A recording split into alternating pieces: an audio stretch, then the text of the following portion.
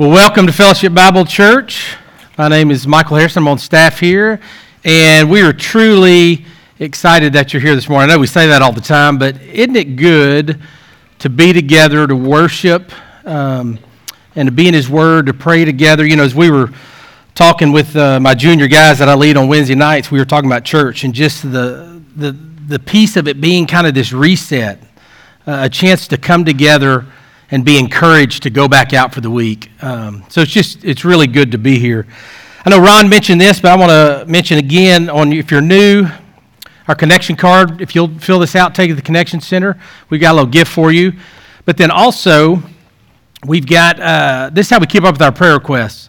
And so if you've got something going on that you want the staff or the elders or the prayer team to lift up for you this week, fill that out right there, drop it in one of the offering baskets. And we'll take that. And then also, during the last couple songs, we've got some signs that say pray in the back. We'll have some folks from our prayer team there. If there's something going on today, and you really just need someone to intercede for you, to pray with you. You can step out in the hallways if you need some privacy, but we'd love for you to take advantage of that. Our prayer team really considers it an honor and a privilege to be able to go before the Lord with you. So I want you to definitely take advantage of that opportunity, or having the staff and the elders and the prayer team pray for you throughout the week. And also I want to say thank you. I noticed, our Super Bowl Sunday, y'all brought soups and chilies and lots of stuff that we've been collecting out there for the Bethlehem House. This really provides a ton of food for them all year long to restock their pantry. So if you didn't get a chance to do that and you still want to, you could drop something off in the morning at the office, or you could just take it directly to Bethlehem House. They are so thankful when we take a big load down there. So thank you for doing that. And then another announcement, my last announcement, there's a lot of them in the bulletin, but we are starting Lent this week, which is kind of crazy. I mean, it blows my mind that we're already preparing for Easter. But Ash Wednesday is this Wednesday, and like we did last year, up in the fireside room from early in the morning, I think 7 to 6 or 7 to 7, we're going to have that kind of set aside. The prayer team has put some things together that you can go up there and just be still and be quiet before the Lord, stay as long as you want, kind of walk through some different prayer prompts. But we really want you to take advantage of that, as we all are in a place, our world is so busy, so crazy, so hectic, that it's good to just take some time and be with the Father, prepare our hearts and our minds for what we're going to celebrate at Easter. So please take advantage of that this Wednesday as we look forward to celebrating the resurrection. Well, as I was praying and just thinking through what I was going to talk about today, Ken's gone in Nashville doing some OCC things. He'll be back, pick up with Luke and John and Acts. But as I was thinking about this, Shane talked about the church on mission a few weeks back, talked through the book of Acts, and as we're in the Gospels, I thought, it is great to be reminded about the gospel message. Like, it never hurts to go back and go, what is the gospel? What is the message that we're holding out to the world? What is the message that we're supposed to take to a broken and lost world? Well, it's the gospel message. And as I was thinking through this, I thought about a lot of things. And, I am thankful for my parents. I'm thankful for the foundation that they laid in my life from the time I was born. I'm thankful for teachers and coaches like Ed Dow, who lived out his faith in front of me, led FCA, led Bible studies with high school guys, because the gospel had impacted him. I'm thankful for young life leaders who pursued me for the sake of the gospel. Lance Johnson, a guy who pursued me when I wasn't wanting to be pursued, but he loved me for the sake of the gospel. And I'm thankful for STUMO leaders at Fayetteville and all these college campuses who pursue college people for the sake of the gospel. And a guy named Nick Collins, who led a Bible study in my fraternity house every Sunday night, even though nobody really wanted to be there. We were all feeling really guilty, so we went every Sunday night, or a group of us did. But he was faithful to be there every Sunday night and lead that Bible study, even though he knew what we were doing the rest of the week. But I am grateful for him that he walked with me back to my room and verbally shared the good news, shared the gospel message with me. And I'm thankful for guys like Chris Larson, one of my best friends, who when I came home from Fayetteville and got involved in other ministries, showed me what it looked like to walk with Jesus. Showed me what it looked like to respond to the gospel. Not just a one-time thing, but to be in relationship with Jesus. I'm thankful for so many different influences. John Evans, Judd Jones, Ann Chairs, Ken Wilson, Pat Holzman, Carolyn Norwood, Ray Miller, Elizabeth Neen. A lot of these have gone to be with the Lord, but they are people, real names of people who prayed for me, who shared with me, who loved me my entire life. Why? Because they were impacted by the gospel message. And I hope you and I are these people. Are you? I hope there are people someday who will say about us, gosh, I'm glad that they stepped into my life. I'm glad they leaned in. I'm glad we had that conversation over lunch. Gosh, I'm glad they stepped in my office and talked about how they were struggling, but how God impacted their life. Are you going to be the name on somebody's list of somebody who has been directly impacted by the good news, but then turned around and took that to the world? I'm thankful for those people, and I'm thankful for the message they shared. Not just that they loved me, but they loved me because of the gospel message, because of who was Jesus Christ was in their life. I'm going to start to frame our time this morning with this verse, Romans 1:16. Read with me. It says, "For I'm not ashamed of the gospel, because it is the power of God for the salvation to everyone who believes, first for the Jew, then for the Gentile." Eugene Peterson in the Message says it this way: "It's news I'm most proud to proclaim.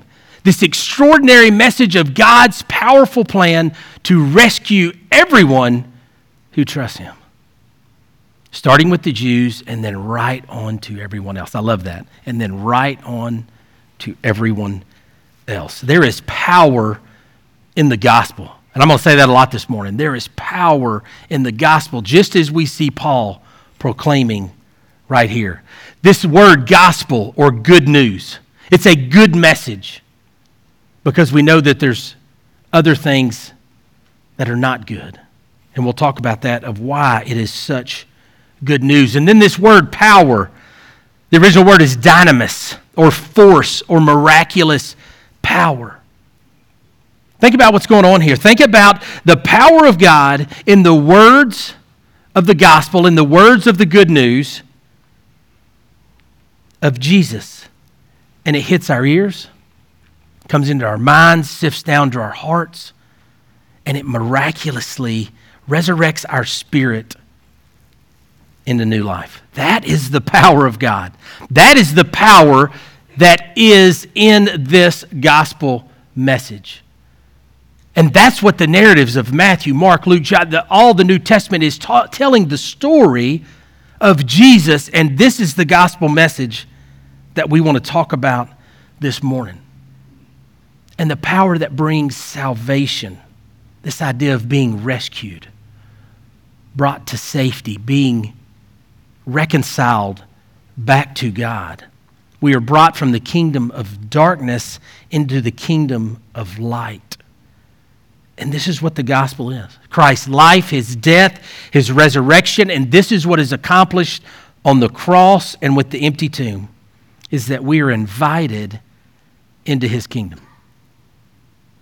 We're invited into the kingdom of God, and we're going to talk about that in just a minute. But to be the sons and the daughters that he's called us to be. And that is power. That is power, to be rescued and be given salvation. And you know, we talk about this in our mission. Here at Fellowship, we talk about inviting people into God's story, not just inviting them to church, that's good. Not just inviting them into this community, but inviting them into God's kingdom through what Jesus did on the cross, through this gospel message. And it's available to everyone, as it says, to all who believe. We're going to talk about this word belief, but to have faith or to trust in what Jesus did. Here's a quote by Doug Moo. It says this, through the gospel, God unleashes a power to change people and at the crucial point in their relationship to Him. When people respond in faith to the message of the good news, God justifies them. That is, He declares them innocent before Him, removing the barrier that exists between all human beings in their natural state and God. And I love this last piece. Everything else in the Christian life flows from this marvelous experience. And that's what we're going to talk about this morning as we kind of frame up what the gospel is, who Jesus is, what He did, our response. I want you to think about that last sentence. Everything else in the Christian life flows from this marvelous experience. Too often we have shared the gospel and the story of salvation as a one-time transaction, as a one-time thing. Punch your ticket. But folks, that's where we've fallen short. Discipleship starts way back here, way before conversion, and works through to conversion and carries on as people learn to follow Jesus, which we'll talk about this morning. That's why I shared all of that I shared about my life. I'm thankful from the foundation, from the beginning, to people currently, my colleagues I work with here at the church, the people in my home church who walk with me. We walk with one another. It is a continuance all the way until He returns or until I go to be with Him. That is a picture of the gospel at work in the lives of His people. So what we're going to do this morning, I'm going to give you 4 different truth statements. I think it says truth statements or declarative statements. Things that are true about who He is and about what He did. And we're going to start in Mark 1, 14 and 15. Read with me. It says, after John was put in prison, Jesus went into Galilee proclaiming the good news. There it is again. The time has come, He said. The kingdom of God has come near. Repent and believe the good news. So this idea of a kingdom, of royalty, of future rule in His realm. Jesus is the King. And this idea of where it says come near, to bring near, approach, or make near. You see, there's something going on here because of God's kingdom being on earth through the King. That's why the kingdom was brought near. It's this idea of already but not yet, because there's a future piece to this. But when Jesus was here on the earth, because He is the King, the kingdom had drawn near. God's kingdom is near. He is the King, and this physical kingdom will come at the second coming of Jesus. And in this kingdom, Christ is the King and has authority. Life in that kingdom is defined by God, and we are graciously invited into this relationship with the King, who loves us, who gave Himself for us. In this kingdom, as we learned in Matthew, it's all turned upside down. It's not what the disciples thought. It's not what we think. This is a kingdom about grace. And we live by faith, not by sight. And God changes us in His kingdom from the inside out, declaring us free from accusation and guilt. And He changes us moment by moment as we continually walk with Him, as we respond to the gospel and as we continually walk with Him. And there is power in the gospel. There is power to break addictions. There is power to heal broken hearts. There is power to heal marriages. There is power to love the people who are hard to love. The gospel is the power of God. Here's a quote out of the book we use for Advent by Duvall and Hayes. It says this: God's kingdom has come near both temporally and spatially in the person of Jesus. God's personal presence has invaded history. Most importantly, the arrival of the presence of God incarnate, God in the flesh, in Jesus of Nazareth. And he constitutes and embodies the arrival of the kingdom. In a theological sense, God's relational presence precedes, creates, and signifies the kingdom. No presence, no kingdom. That's why the kingdom has drawn near, because the king was here. And so the kingdom has drawn near. And there's some Old Testament verses that speak to this. Isaiah 9:7 says this: of the greatness of this government and peace there will be no end. He will reign on David's throne and over his kingdom. This connection to the Old Testament, looking forward to the king who came and the king who will come back. Zechariah 9:9 says, rejoice greatly, daughter of Zion. Shout, daughter Jerusalem.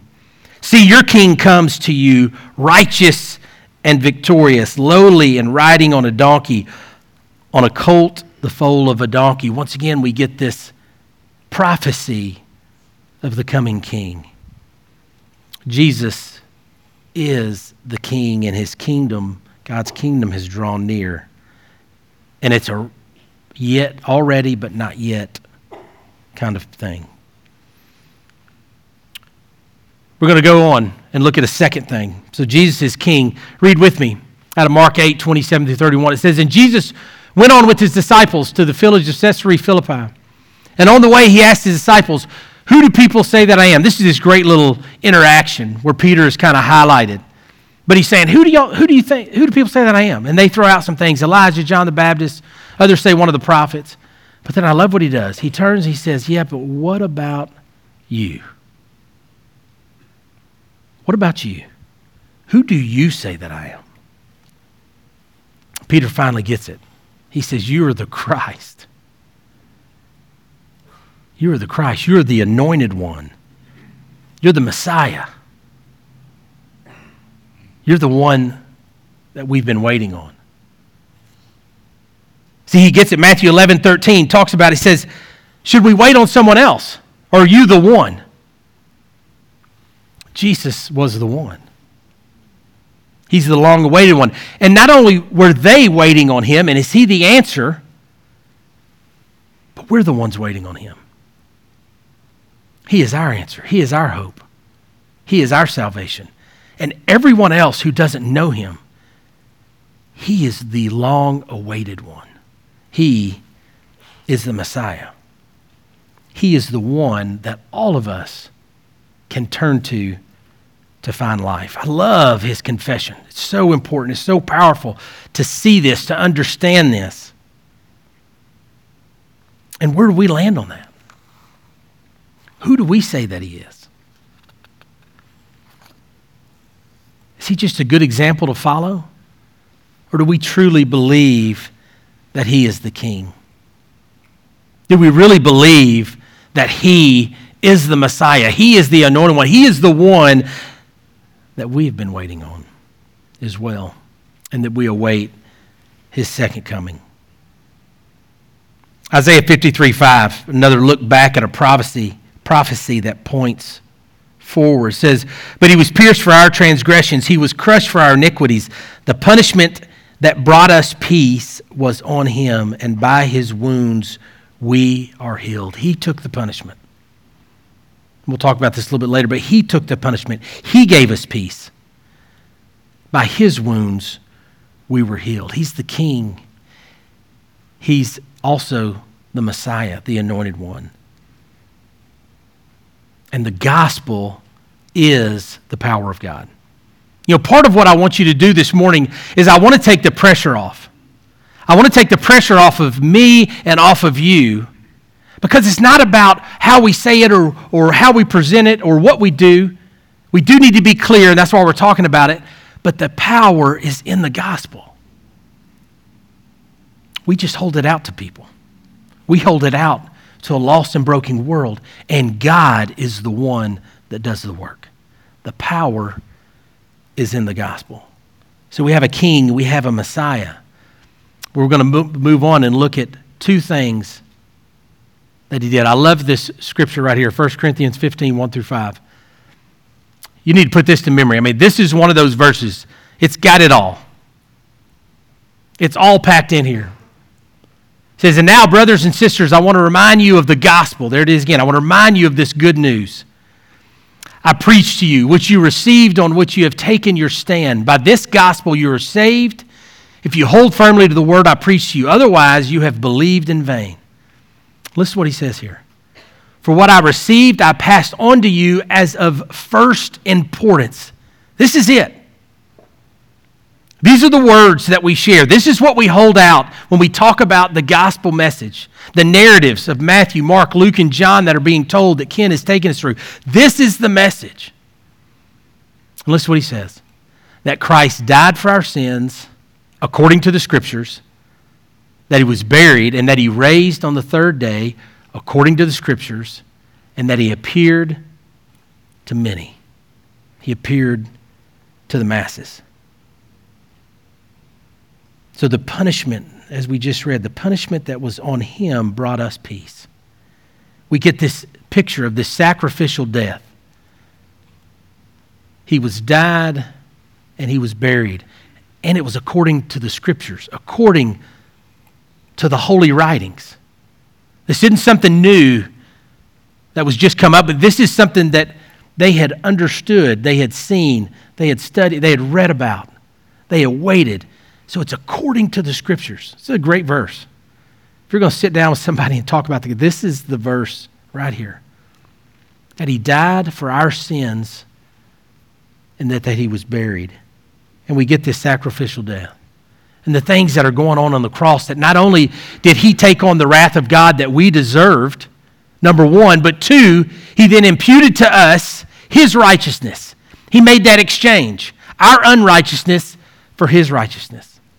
You know, what we inherited from Adam, one man was death, but what we get through Christ, one man is life. So we get a picture of this sacrificial death. And the proof of that, he was buried. He died and he was buried. And then he was resurrected on the third day, once again, according to the Scriptures. And then people saw him. That's the proof. People saw him. He didn't just go to the grave and that was it. He went to the grave and then the tomb was empty and people saw him according to the Scriptures. It was prophesied that it was going to happen. He talked about it to his disciples. And so we get this miraculous resurrection. By his wounds we're healed. By God's power, he was raised from the dead. The same power that as we're brought, invited in to respond to the gospel, the same power that raised Christ from the dead is the same power that gives you and I new life. That's what, and then one verse where it talks about the old is gone and the new is come. That's what happens. And I love how simple the gospel message is, but it is very profound when you think about what's going on in the spiritual realm. It is very profound, even though the words are simple. That Christ died, he was buried, that he was raised from the dead, and that he appeared to others. There is power in the gospel message. Take the pressure off. There is power in the message, not in you and I, but there's power in the message. We get to be the vessels that take that. We get to be the messengers that go out and love people. We get to be the ones that walk into someone else's office and talk about life and share these things. Two things that Jesus was. He's the King. He's the Messiah. He's the Christ. He died and was buried, and he rose according to the Scriptures. And he was seen by all. But there is a response. There's a response that we need to look at. There was a response when we see these things, when we hear these things. And when the gospel is proclaimed, there is a response. In fact, the gospel demands a response. It's not just something that is thrown out and like, oh, that's nice, that's good. No, the gospel message, the fact that Jesus died and was resurrected, demands a response. So we're going to look at that. We're going to go back to this Mark verse. Right after where it says, the kingdom of God has come near. Look what it says. Repent and believe the good news. Repent and believe the good news. Now this idea of repent, I love what these, in the original, it means to think differently, to reconsider. I love this, to change one's mind and purpose. There's a change that goes on when we talk about repent, in this sense of responding to the gospel. It's as if we're headed one way, we're concerned about certain things, but as the gospel message, as the power of God comes onto us, our minds are changed, our purpose in life is changed, and we are now moving in a different direction. It was interesting. I had a conversation with somebody after first service, but this idea of repentance, it's not about doing better, doing good. Stop doing bad, start doing good. That's not what repentance is. Repentance is allowing the power of God to change your heart and your mind and your purpose. Once again, the pressure's off. The result is we're not going to conform any longer to the pattern of this world, but we're going to be transformed by the renewing of our minds.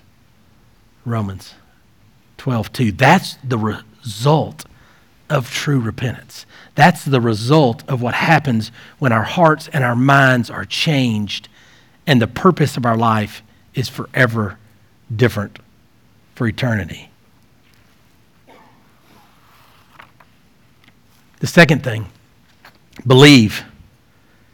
This idea of belief, again, we're repenting from sin, from missing the mark, and then we're believing to have faith or to credit by implication, to entrust, this idea of trust and faith. And we hear these words all the time, right? I mean, we hear the word believe. Just believe.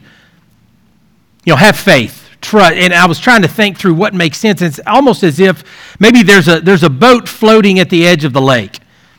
And it's really easy for us to look at that and go, I see the boat floating. Maybe you can go over and you kind of, no water in it. It's doing what it's supposed to do. It's floating. Okay. And if asked, do you have faith that thing will, I've got faith that thing will float. Okay, get in it. No, I'm good. I mean, that's what we do. That is not having faith. If you really believe that the boat is going to float and is going to hold you, then that's this idea of faith, of trust, is stepping into the boat and allowing it to do what you really say you believe that it does. And it was funny talking to somebody in between services too. He said, I don't struggle with that. I struggle with believing it enough that I'm willing to invite someone else in with me. And I was like, oh my gosh. Gosh, how many of us are there? Yeah, I'm good. I believe it myself. I'm jumping right in. But then do we believe it enough to invite others in with us? That's powerful. So we repent. We allow God to change us. We allow Him to do the work, to change our course, alter our eternity because of who He is. And then we have faith, we trust. And by the way, I know I'm pulling these words apart. This is all happening. In the spiritual realm, it's complex. How this happens isn't this clean, but it's good for us to see it, to understand it, so that when we talk to people and when we explain it and when we teach folks, they can grasp the concepts. But this is all happening. There's this repentance as we believe. But I love what he says next. He says, as Jesus walked beside the Sea of Galilee, he saw Simon and his brother Andrew casting a net into the lake, for they were fishermen. Come, follow me, Jesus said, and I will make you, or I will send you out to fish for people, make you fishers of men. You know, this is something that I truly believe. As I said earlier, discipleship starts way before conversion and goes through conversion and all the way to eternity. This is something I think that as a church, big church, global church, however you want to think through that, we have struggled to make salvation such a one-time deal. As I said earlier, punch your ticket. Do that thing, and then who cares? Live your life. But Jesus' kingdom is different. He says, repent, believe, and then come follow me. As that salvation, the power of salvation comes on you to then follow him. This word is come close, or actually means like to the back, get behind me. I mean, it's a directional word of following the King, following the Messiah.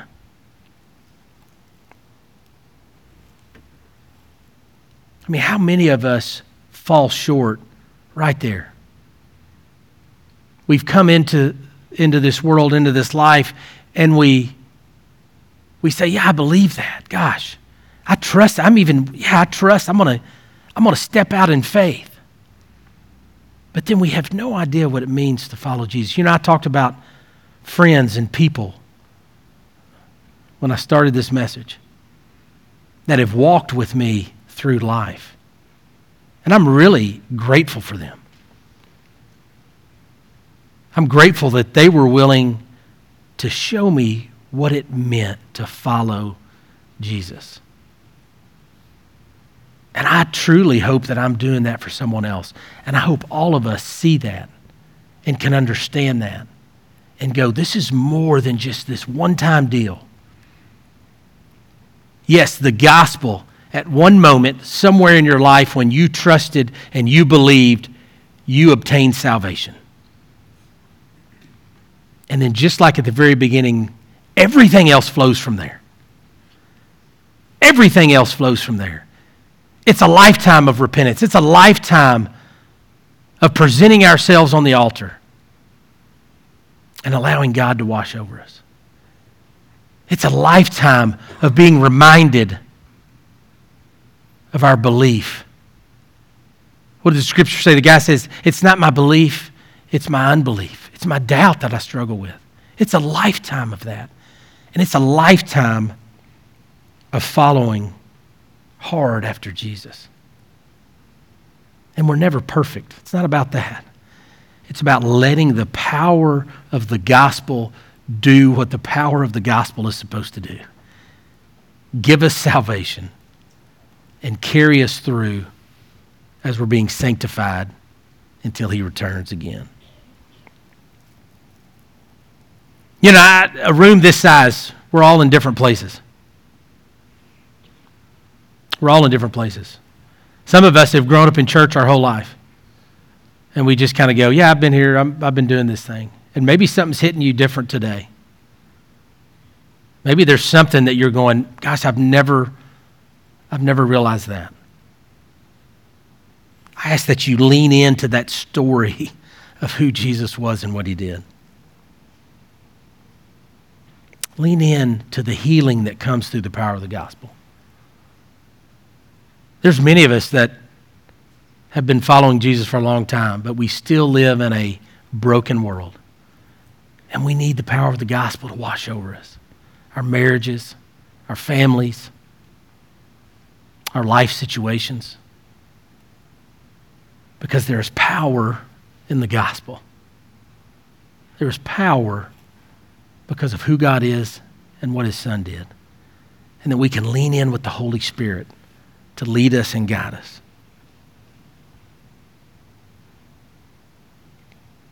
Maybe some of you are just going, you know, that feels really uncomfortable when we start talking about the gospel, because I know I should be telling others about it. And maybe that's what God's laying on your heart today. I don't know. I know I get convicted. I've got a little thing on my board in my office that says, speak the gospel in relationship. How often do we do that? You know, it's easy for me to love people. But how often do we verbally share the words that he died and he was buried and he rose again and he was seen by people? How often do we share the power of the gospel with people? Verbally. How often do we hold out that hope for the world to see? Because I know I get convicted by that. Because I can love people well. I can serve them. I can help them out. But at some point, our calling as believers is to take this message, just like Paul talked about in Corinthians. The message that they were taking a stand on. The message that they were saved by. He was reminding them, this is what it is. This is what I want you to take to the lost and the broken world. A response to the gospel is more than just a one-time transaction. I've said this. It's also a daily offering of yourself resulting in a lifetime of transformation. That is what we're sharing with people. Are we sharing eternity? Yes. Are we sharing salvation? Yes. But we're also sharing hope in a world that is hard to navigate, and a future hope of a future king that is going to return and set everything right. Every relationship, every brokenness, everything that needs to be healed, every disease, everything. He's going to set it right because his kingdom is different. And he's the king. Here's some next steps. Understand your story in light of the gospel. What is your story? Who are the people in your life that impacted you? Who are the people in your life that you're trying to love and share this story with and share the gospel with?